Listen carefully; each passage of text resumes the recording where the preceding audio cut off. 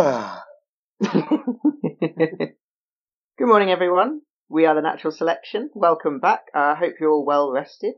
We're here today to talk to you about sleep. We're definitely a class, maybe a family, and in no particular order. We have Nick. Hello. We have Naomi. Hello. And we have other Nick. Hello. Are you both well? Yeah. Pretty good weekend. Are you well rested? Definitely. Tried anyway. Yeah. I did think that this would be the best one to get the most sleep for, but I failed miserably. Oh no. Yeah, so if I fall asleep in the middle, just assume it's commitment to the podcast cause. On topic, in the theme. Yeah, exactly, yeah. But yeah, no, it's been a lovely week, been a bit of sunshine, that's nice. Not here, it's been pretty rainy. Wow. I know. There's no point in being cold in July. Although I have to say, on theme, I do like sleeping or laying in when it's raining outside. That's probably the nicest time to sleep. That's true, yeah. Yeah. But yeah. Oh, sorry, Gnomes. I was going to say, or at least falling asleep is nice when it's raining. Mm-hmm. Yeah. Have you guys ever heard that website where it just plays rain noises? Oh, no. No. That sounds great. Yeah, if you Google it, it just plays rain noises in the background while you do everything else. Nice. I'll have to look that up. You can also do the same thing by just getting a live stream of Ireland. Yeah, that'll work. Or just move there. That'll help too. But yeah, I suppose we should get on with the show. So we'll return after this short break with the news.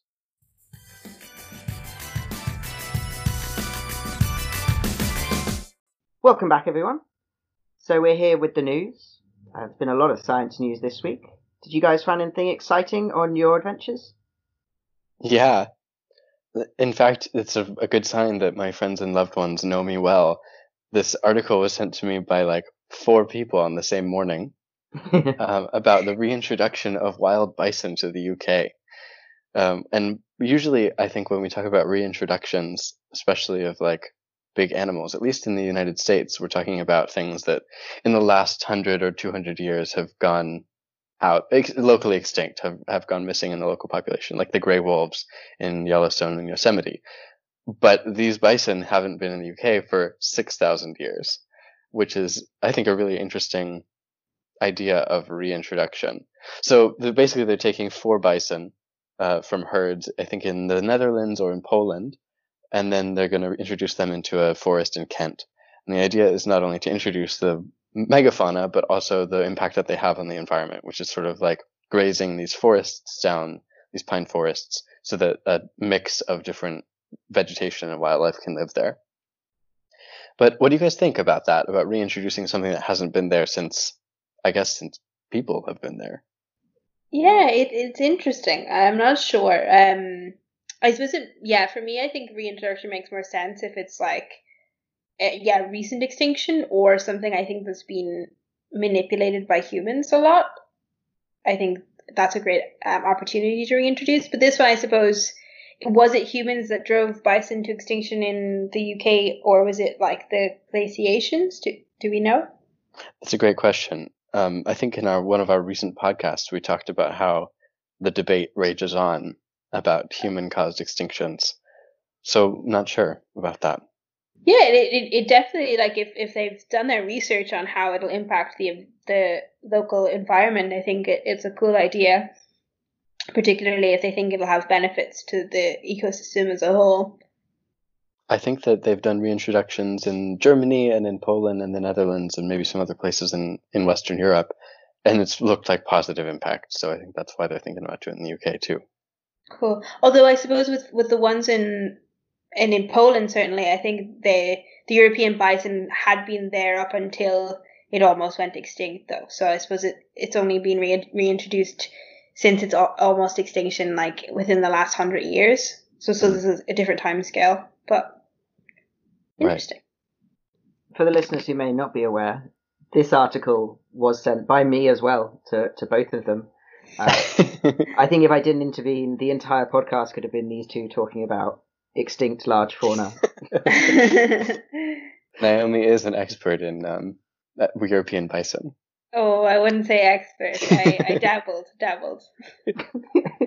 A strong dabbler. Yeah. I like the idea that in your head you're just a keen amateur European bison enthusiast.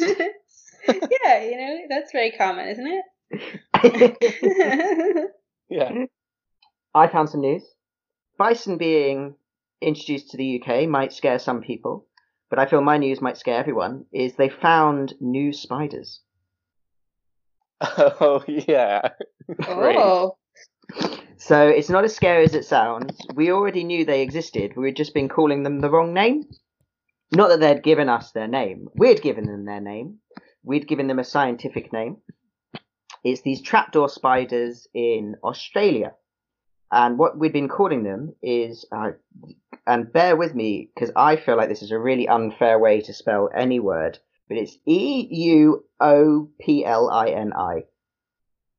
So any guesses from you two would be very welcome on how you pronounce Euop. Euoplini? It definitely is you. You is Greek for good. Like euphonia, like a pleasant sound is a good sound, euphonos. Okay. So I think it would be you, but I don't know what Pliny means. That's interesting. Euoplini is the old genera, and previously all the trapdoor spiders were sort of lumped together. These Australian golden trapdoor spiders. What they actually found was that there were two of them that should belong to an entirely different genera. So they've invented a new genera called Cryptophoris.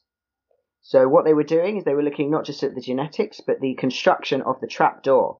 And they found that there was a clear distinction on how these two spiders had evolved to build their trapdoor enough that they were able to put them confidently into a new genera. So we now have two new species and a whole new genera of spider.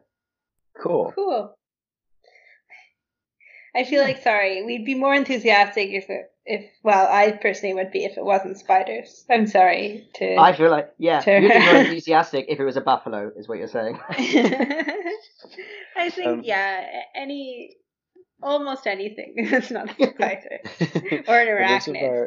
For those of our listeners who are interested in new spiders, there's a little section that I have later. We're going to talk about some spiders. So stay tuned. Spiders will come back. That's cool. Did you find it on the web? Mm-hmm. I'm going to die alone. Please rescue us from this, Naomi. Oh, what have you found? So my piece of research is quite cool. So basically, well, to put in context, so I looked it up on Google as well. So I found the actual paper, but I looked it up on Google as well. And there's an article about it on the Daily Mail website. Just to read the headline of this article to put it in context for you: Grey parrot Griffin humiliates Harvard students by beating them in a memory test. So yeah, that's the idea behind my article this week. Basically, this research was looking at intelligent behavior and the ability to store and manipulate information in visual working memory. So basically what they did was they got a grey parrot, and they got them to perform the shell memory test. So if you're not familiar with this test, basically it's when there's like a ball or an object underneath a cup, and then the cup gets moved and you have to track the object and what color the object. So they did this in various ways. They compared the parrot to both children and adult humans.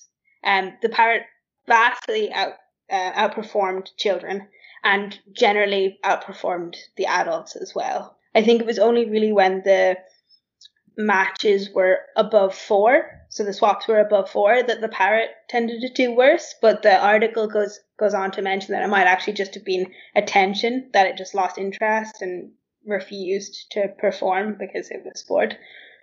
So yeah, that was a very interesting article. The basics behind what it's trying to look at are evolutionary origins of these manipulation mechanisms. Because birds are quite far apart from humans, and trying to look at whether this is the evolutionary origins are convergent or homologous, convergent or because of evolution, so they're shared origins. Do you think if they started a university for parrots, they would call it Macarvard?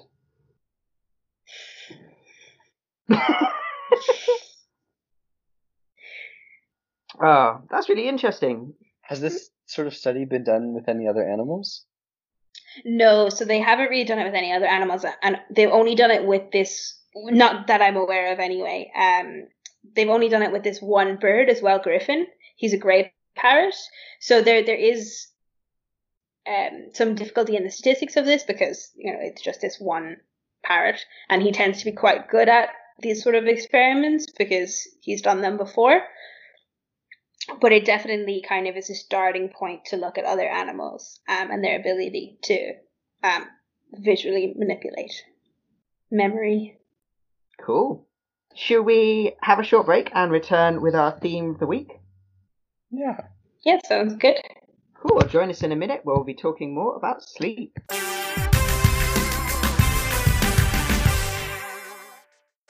Welcome back, everyone.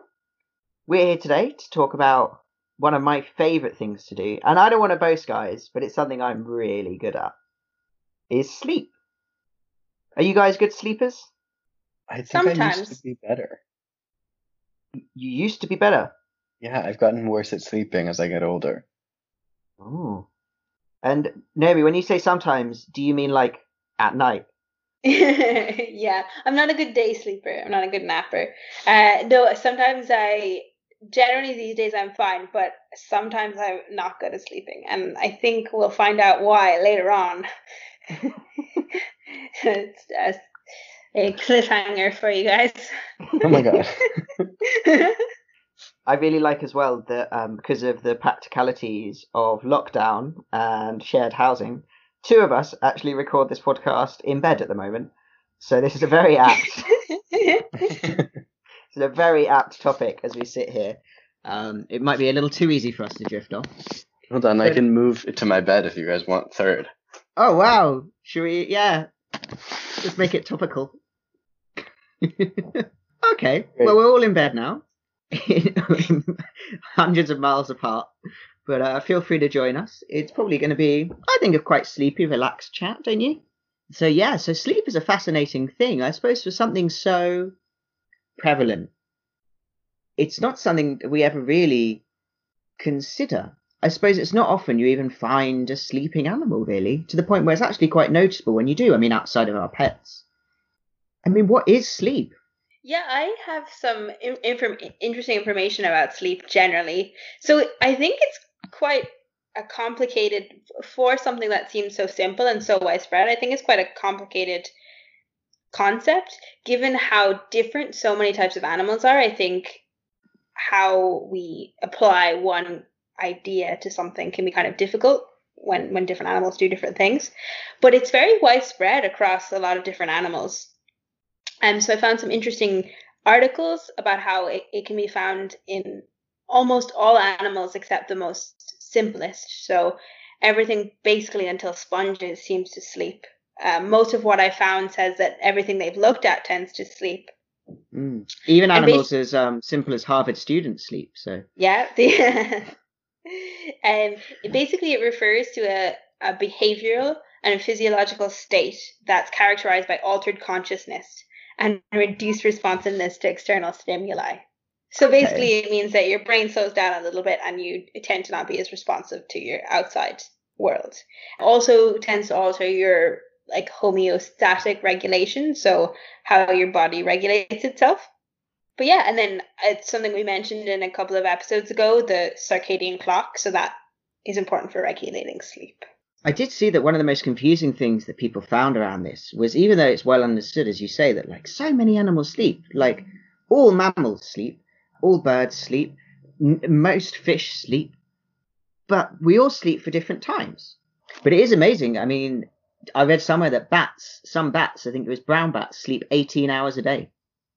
Yeah, I've seen that. That's 82% of their total time is sleeping. That's a lot. Wow. Yeah.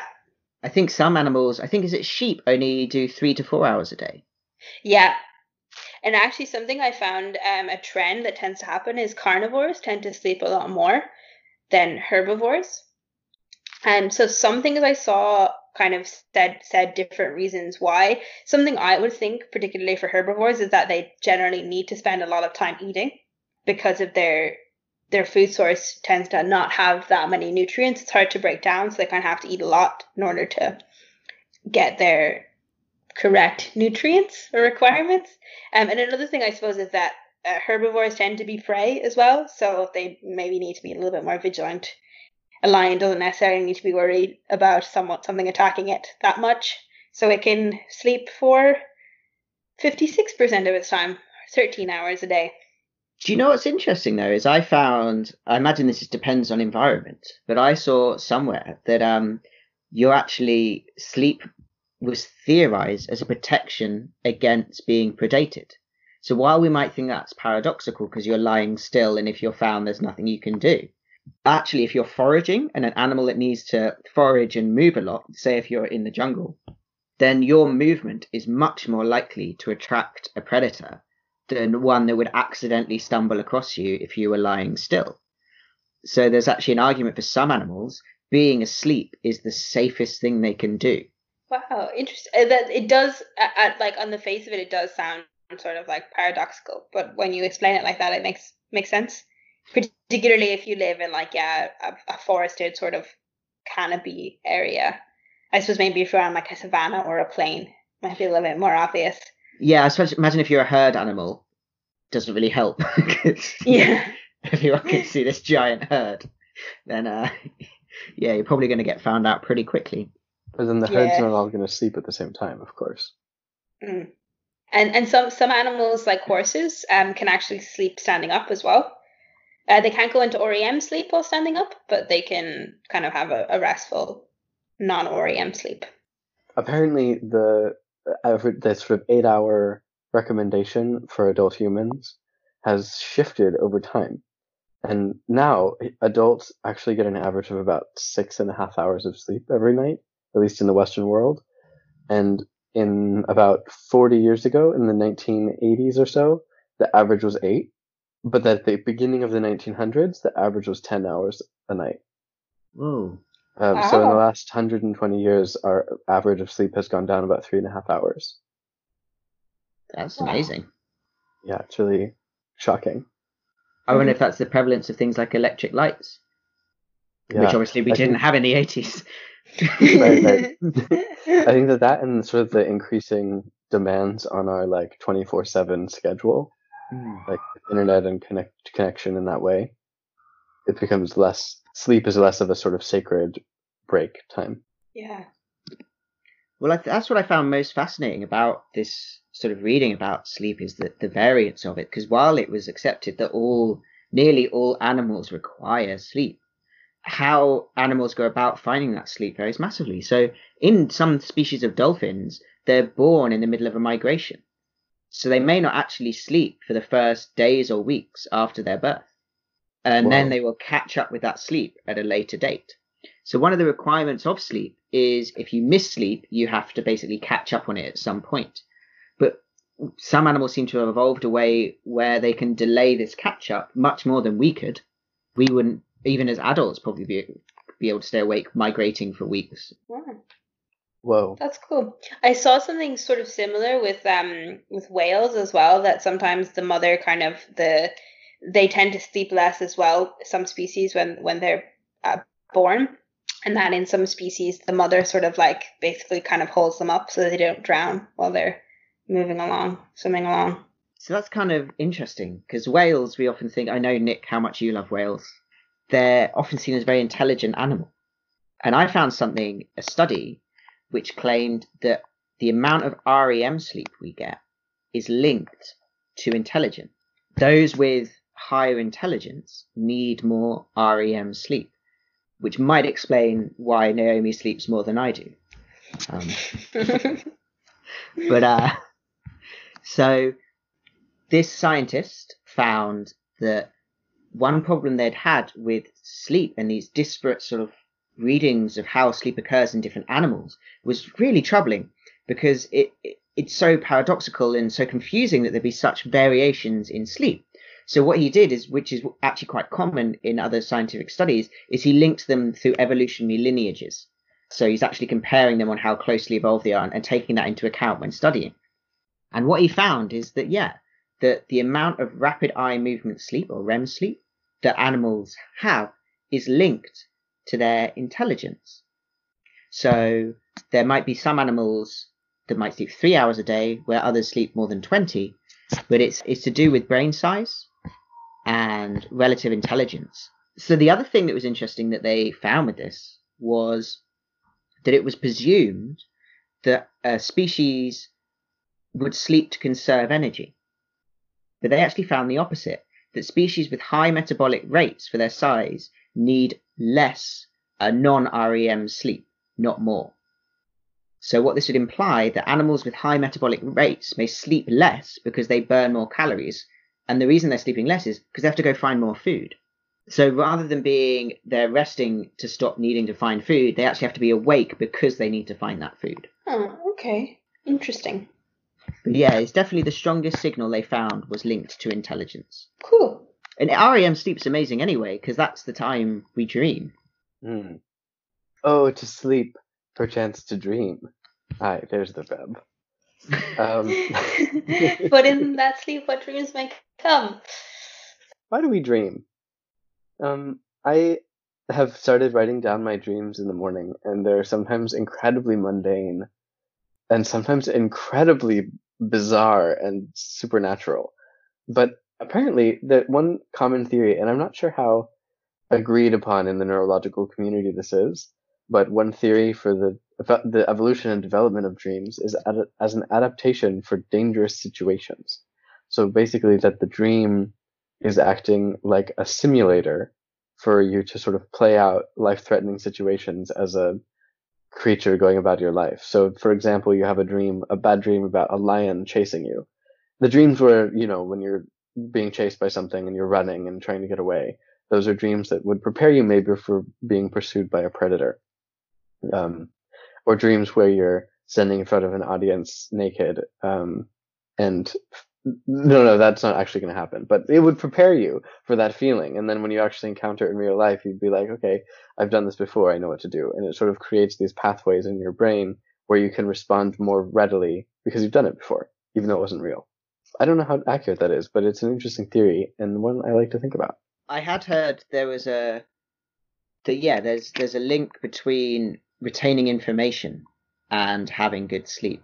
So they've done a study on humans, and that if you deprive them of sleep, they actually retain less of what they had learned in the day. So there appears to be a function relating to memory. So I suppose we often think of that because we're so preconditioned. I suppose we're all horrific nerds. So we think, well, learning through exams. And that idea we would read something and learn it. But that's not true for the most of history. Like for a lot of human history, there wasn't written word. So that idea of what we had learned would have been a physical thing. So maybe we had have learned to be very simple, to create fire. And then that sleep could be replaying that action to help us learn it and sort of reinforce it within our memories. Cool. That makes sense. I often, when I start a new job, I often have dreams about work a lot, which is really sad, but I guess it sort of ties in with that. I'm like trying to relearn or like help myself learn something I've done throughout the day. I sometimes have dreams that have really specific places, and I, in the dream, walk through those places, like a city that like a block in a city that I've been to once, or a park or something. And I think that maybe in this theory that would be a way of me like remembering the place, even though I've only been there a couple of times in real life. I revisit it in my mind and can like map it out again. And I suppose it's an important thing because, again, we're looking very human-centric, where we could go out and have another go at it. But for animals, where sort of life is a relentless struggle for many of them, the ability to sort of like get lost is not really one that's a fun thing, because if you get lost, you might not find the watering hole. So that idea that, you need to reinforce the journeys you take could be really, really crucial for the survival of,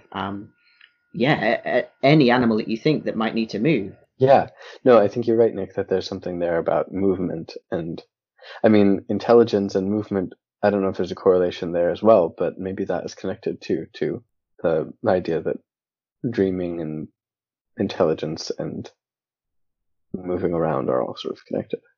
I suppose I'm unfortunate in that I never really remember my dreams, so I'm never really sure what I'm meant to be learning. Well, I think that's the beauty of it, is that it's happening subconsciously. So in the sense of like things that you're supposed to, that need things that need a reflexive reaction from you, like jumping away from a predator, those sort of things you don't need to consciously remember. So it makes you wonder what animals dream of. It'd be a fascinating insight to see what an animal would see as a threat or a situation that they would have to replay. I was reading some stuff on the evolution of REM sleep. While the vast majority of animals sleep, REM sleep is actually a lot rarer. So an REM sleep is when brain activity is sort of as if we're awake and we have rapid eye movement. And that's a sign of it. So if you can actually see people's eyeballs moving under their eyelids, and you can see they're probably dreaming. The evolution of REM sleep is interesting because it's not even in all land animals. So it appears all mammals have REM sleep, and it appears birds have REM sleep. Now this is quite troubling because reptiles don't. And the fact that REM sleep is in both birds and mammals would suggest that it comes from a common ancestor, because we are wildly separate on the evolutionary tree. There's a lot of reptiles in between us and birds. So where did REM sleep come from? Now, one theory is it could be linked to warm-bloodedness, that perhaps the evolution of homeostasis and warm-bloodedness is actually a key part of REM sleep, and maybe it's something to do with that, because birds and mammals are both warm-blooded and reptiles are not. So maybe it's something around that. But one person suggested that what's quite interesting is reptiles during the day obviously have to regulate their body heat in a different way. So what they have is cycles of basking in the sun and then going out and moving about and going about their day and foraging and finding food and doing what reptiles do. And what they found is that these cycles of basking and then movement and then basking and then movement, and when looking at the brainwaves, are actually strikingly similar to the patterns of REM sleep and non-REM sleep, REM sleep and non-REM sleep. So maybe the evolution of REM sleep has its roots in the basking and sort of motile stages of reptiles. That's really interesting, Nick. If both birds and mammals have REM sleep, but nothing in between does, like crocodiles, when did it evolve twice, or did it evolve in the amniotes and then get lost in the crocodiles and lepidosaurs? Well, interestingly, they have been recent studies which may have found some sort of basal form of REM sleep in certain fish. Oh, interesting. So it could be that it's lost it's not used and then regained further down the evolutionary tree. It could be that, like this argument with warm-bloodedness, that somehow when you evolve the structure for warm-bloodedness, that this is a byproduct of that. Or it could be that, yes, it comes from this sort of basal fish REM sleep and has filtered its way down all the way to birds and mammals. Cool. So one cool thing, I suppose, is with dreams is that I forget them during the day. But there's also situations where dreams can sort of bleed into our consciousness. Yeah, that's true. This is a bit... Okay, so we're going to move away from the non-human animal kingdom for a minute and talk about humans, but I thought that this was interesting enough to bring up and talk about in our podcast today. We talk about dreams, and we're all very familiar with dreams, but there are other types of hallucinations that happen around sleep. And the sort of best known of these is called hypnagogic hallucinations.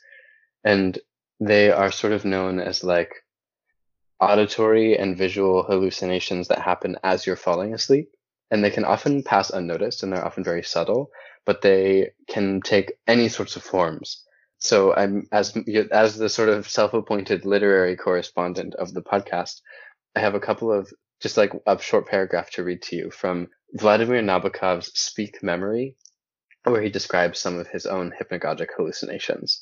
And I picked this sample because it has some animal imagery, and because I think it's written very beautifully. But it gives a good sense of like the scope of what you can encounter. So, as far back as I remember, I have been subject to mild hallucinations. Just before falling asleep, I often become aware of a kind of one-sided conversation going on in an adjacent section of my mind, quite independent from the actual trend of my thoughts. It is a neutral, detached, anonymous voice, which I catch saying words of no importance to me whatsoever. This silly phenomenon seems to be the auditory counterpart of certain predormitory visions, which I also know well. They come and go, but are essentially different from dream pictures. They are often grotesque, but at times my photisms take on a rather soothing flu quality, and then I see, projected as it were upon the inside of the eyelid, gray figures walking between beehives, or small black parrots gradually vanishing among mountain snows, or a mauve remoteness melting beyond moving masts. Which I think sort of the idea of these being separate from dreams is that when people have studied these in MRIs, what's happening is the visual cortex is being activated at the same time as some of the deeper, like the hippocampus, which is what happens during dreaming. Whereas I think in dreaming, the visual cortex is stimulated either in a different way or is not so strongly stimulated. So this apparently happens to the majority of the population, these hypnagogic hallucinations, though many people either don't admit to them or want to admit to them because they see them as maybe like something unusual or pathological or psychotic, but they're completely normal apparently and non-pathological. I've had one. But you've had one, Nick. Can you describe it for us? Yeah, I imagine I've had more, but they were less noticeable. But the one I've had is I heard someone screaming from a place that I knew the scream couldn't come from. It wasn't like a long scream. It was like, ah! And then it like woke me up. But then I was like, the scream couldn't have come from where I knew my brain had heard it. And I was like, oh, you're sleeping and you're just, having a little bit of hallucination. Nice, quick assessment of your mental processes there. Well, I did, where I was working, we were doing an exhibition on consciousness, which I think probably helped me out. Cool. Do you know what's interesting though, relating to animals? Is, so I think it was the ancient Greeks, but it was definitely someone ancient. They thought that what was happening, there was a sort of a horse that would visit you when you were going to sleep and would sit on your chest and cause these hallucinations and make you feel like you're being paralyzed. And do you know what we might call a female horse? A mare. And when would it visit you? At night. So that's why they're called nightmares, because they used to believe a horse was coming in and sitting on your chest. Cool. This actually leads directly into the second type of hallucination that I wanted to talk about, which is much less common than the hypnagogic, but some people still may have experience with it. It's called a hypnopompic hallucination, and it happens while waking rather than while falling asleep. While the hypnagogic hallucinations can feel like they're happening they feel sort of like Vladimir Nabokov described, in a different room or in sort of an adjacent section of the mind where you can sort of imagine them as real, but you know that, like Nick, you said, you knew that it didn't happen in that space. It couldn't have happened there. So it wasn't, in that sense, you could say, logically, this doesn't make sense. It's not real.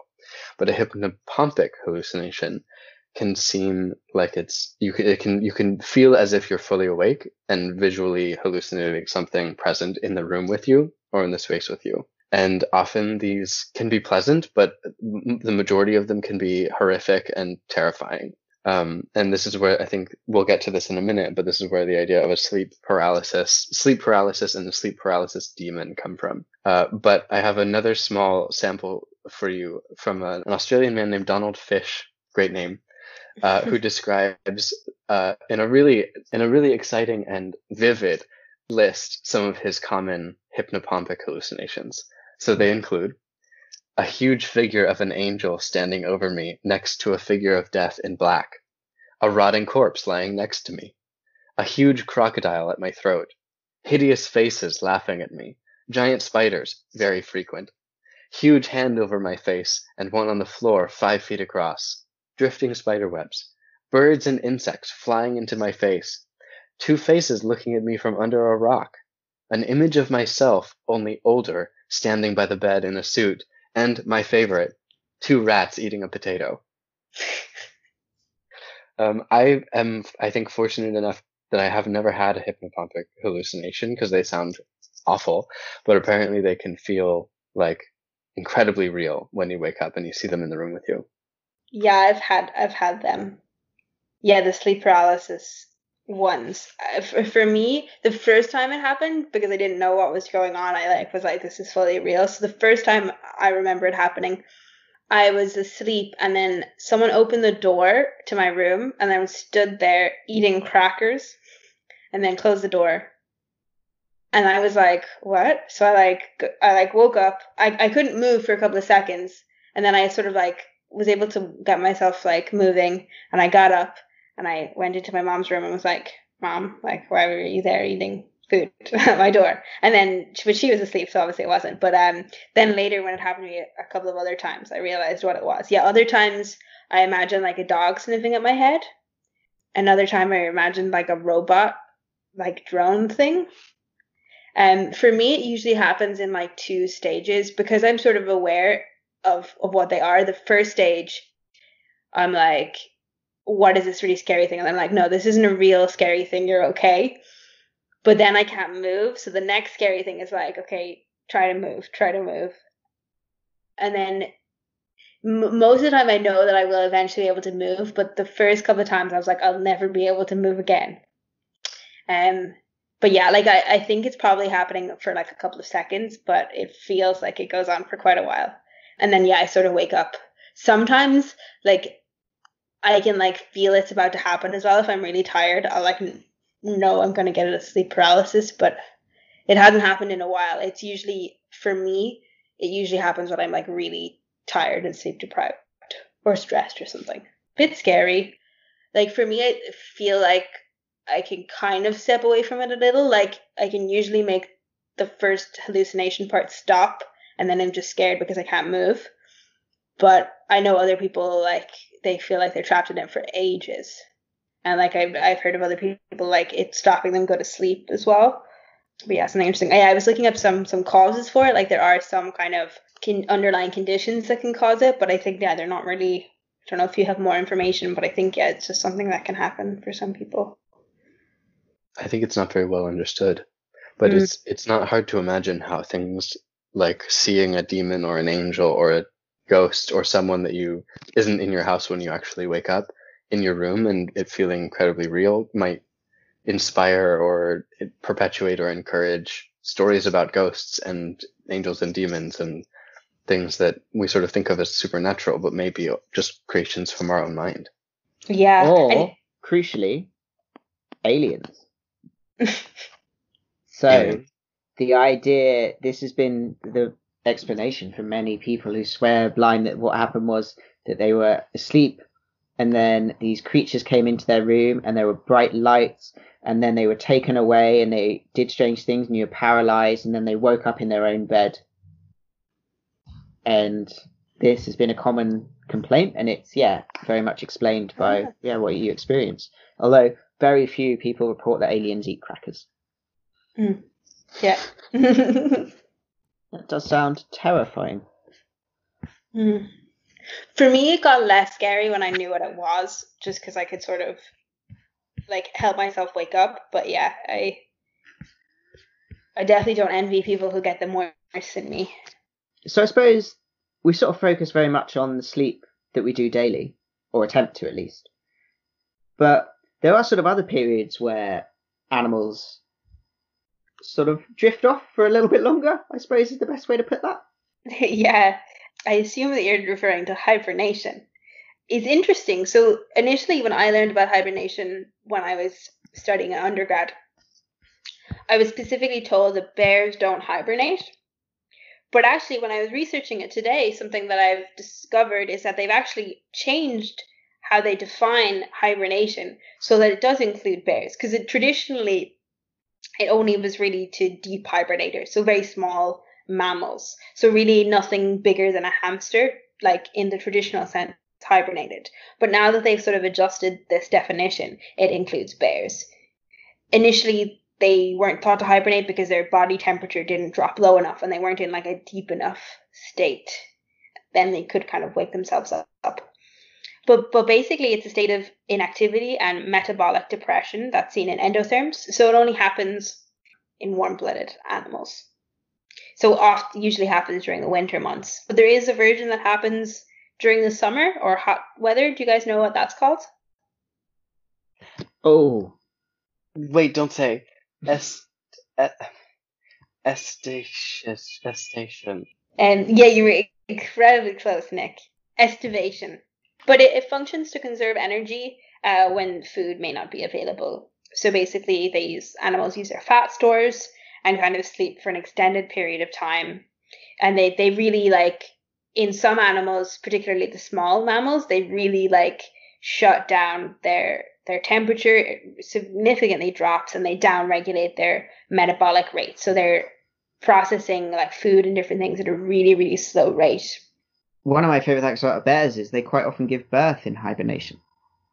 Which, if you ever think you've had a bad night's sleep, imagine going to sleep and then waking up with a child. Wow, terrifying. You're like, Jesus, I'm so tired, and now this. But yeah, they actually give birth while they're asleep, or not asleep, while they're hibernating. Yeah, which is quite amazing. So hibernating can only occur if you're warm-blooded, because as you say, it's to do with a significant drop in your body temperature. So it's only possible in mammals and birds. But birds, there wasn't really a lot of finding them. There was one bird they found it, but I've forgotten its name. But I imagine if you Google the one bird that hibernates, it's quite easy to find. Apparently it's the common poor will. Yes. Thank you, Nick. Cool. But what's interesting I found was there's actually... It's not hibernation, but like you say, that some animals can shut down without hibernation. One of these animals did an amazing trick. It was in what was then the British Museum. It had natural history collections, which would go on to become the Natural History Museum in London. And they got sent a delivery from Egypt. And in there was some dead snails. They'd been dried, dead snails. So they did what any good curator would do. They glued it to a bit of paper and then displayed it, so people could see this dead snail, because that's what, weirdly, we're into. What they found is, after 4 years, they noticed that this snail was actually sort of producing film to protect itself. And they noticed it was alive. Whoops. Yeah, and I think it was there was something to do with a change in the weather, so it suddenly became moister. So there was more water in the environment. And this is after 4 years, and plus the travel from Egypt, having been found in Egypt and sent. That they put it in some water, and yeah, it slowly came out of its shell and started walking about. I'm sorry, the switch from Egypt to the UK wasn't enough moisture for it? You have too little faith in the ability of a museum to control its environments, Nick. Oh, that's true. It's a museum. That's true. But yeah, so after they found out it was alive, they had to unstick it from a bit of paper and let it live. And they sort of monitored it for the next few years. The species of snail was actually Eramina desertorum, which you can still find in Egypt if you were so inclined. Cool. I wonder how integrated pest management felt at the museum when they discovered that they had been preserving a live specimen. Well, guys, it looks like it's now officially past my bedtime, so I'm gonna have to go back to bed. Which means this podcast will have to come to an end. But it's been lovely talking to you two. Some great facts about sleep. And I think next week we're going to be talking about brains. Brains. Yeah, you two are much more qualified than me on that matter. Not sure how true that is, but... She is sure. Smart and modest. She's met us. Naomi has to sit through what our listeners don't, which is all of the edited stuff that we cut out.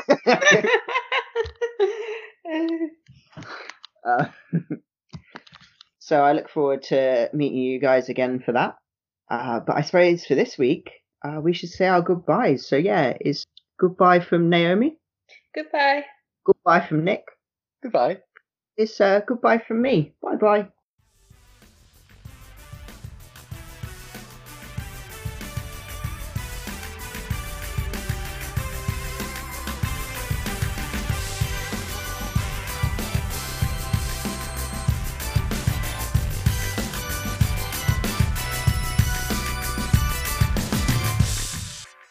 on a side note, I thought what university a fish would go to. Tell us. They would go to Cartford. Guys, you don't need to mute your laughter. Yeah, that's what's happening. You can't mute shame.